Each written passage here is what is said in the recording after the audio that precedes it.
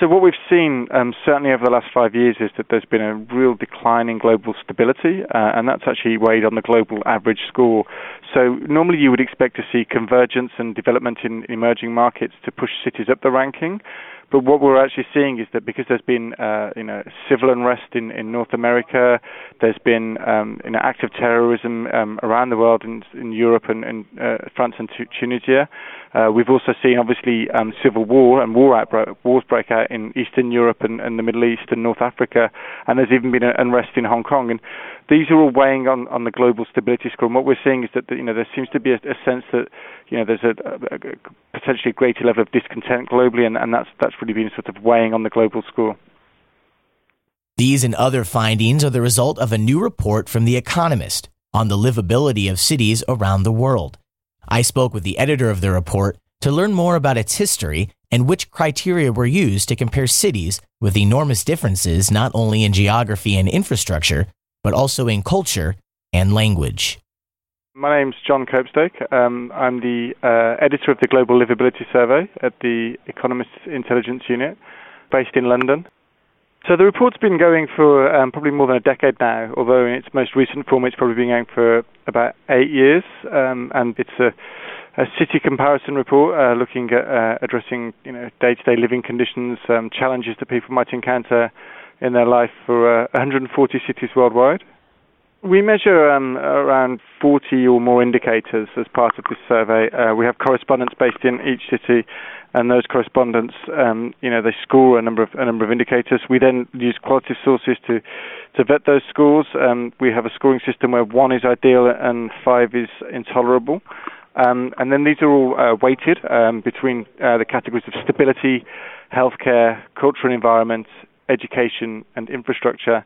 And we then come up with a score where 0 is intolerable and 100 is perfect. Within that, we also categorize so that any score over 80 is seen as ideal, any score of 70 to 80 is some challenges, and that goes down to any score below 50 is where you would encounter significant challenges to your lifestyle. Melbourne came out top again. I think that's the 5th year running for Melbourne, followed by Vienna, then Vancouver, which until 5 years ago was in first place. Then Toronto, Adelaide, Calgary, Sydney, Perth, Auckland, and Helsinki. Seoul was given the surprising rank of 58, one spot behind number 57, Detroit, Michigan.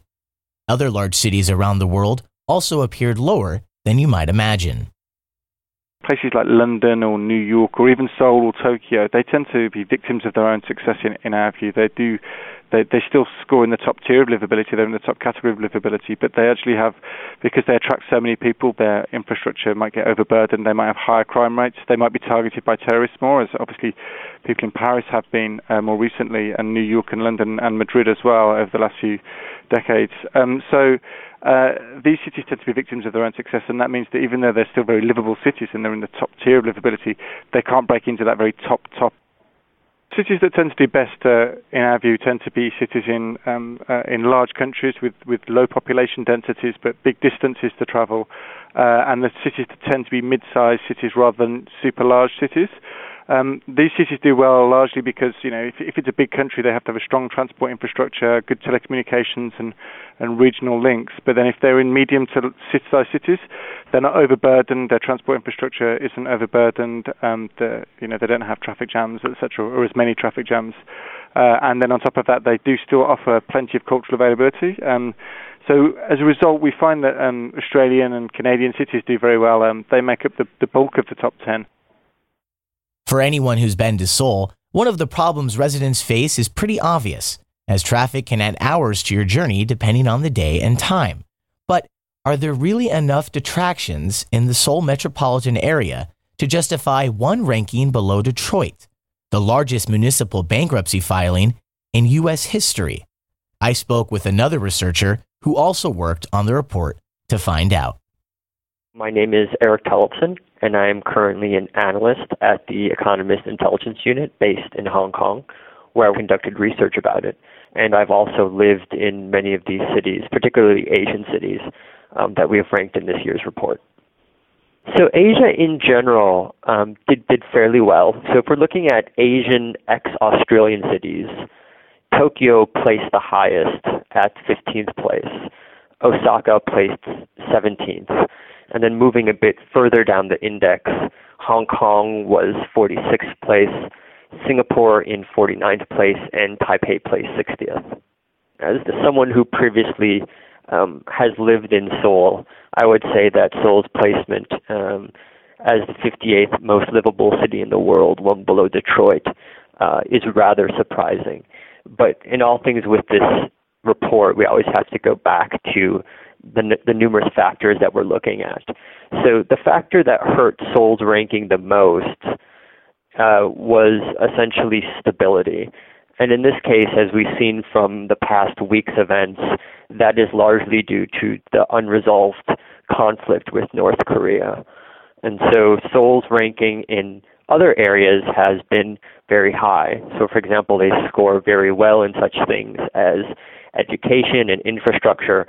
And along with the K-pop wave, they are also increasing their cultural score. But due to the continued geopolitical tension on the border, they were marked down. Seoul is in the top half of Asian cities that are ranked on our index, and is still within the top half of the total cities measured in the index.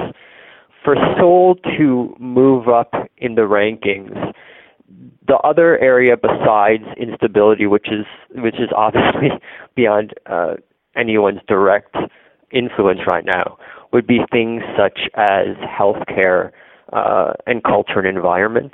So in healthcare, Seoul scores very well for provision of healthcare, but some of the public health indicators are low. And for Seoul, some of the cultural indicators for access to certain things still scores lower than other cities in Asia. And finally, for a different perspective, I spoke with a partner of Reurbanist, a company that works in Seoul with many of the factors used in the report, and asked them how they rated Seoul's livability. My name is Mark Sim. Our company is an urban planning firm that specializes in doing retail market analysis as well as generic market analysis that mixes urban planning and more economic issues together. I'm a Canadian citizen, but I'm Korean by blood, and I had the fortune to live in Korea for about 3 years, work for a Korean company, and attend Seoul National University. I don't think it's a real legitimate ranking, mostly because I feel like a lot of times these ranking indexes look at the cities from a very different cultural context. But I do see why. I mean, there's still mandatory army service. The pressure to get into one of the top 3 universities is incredibly high. GDP per capita is not nearly as high as Canada or the U.S. And, professional wages are not nearly as high as if you're working in Europe, London, or anywhere else in the world. Just the way foreigners are integrated, even from an infrastructure perspective. So it's very difficult for non-Korean nationals. I mean, I'm fortunate, whereas I have an F-class visa, but for people who don't have an F-class visa, it is difficult to get integrated, even if they want to. If there's a sincere desire for people to become Korean citizens, they don't have much support from a government perspective to do that. I have friends who are sincerely considering staying in Korea, but for them to be able to get that visa class, that immigration status is quite difficult for them.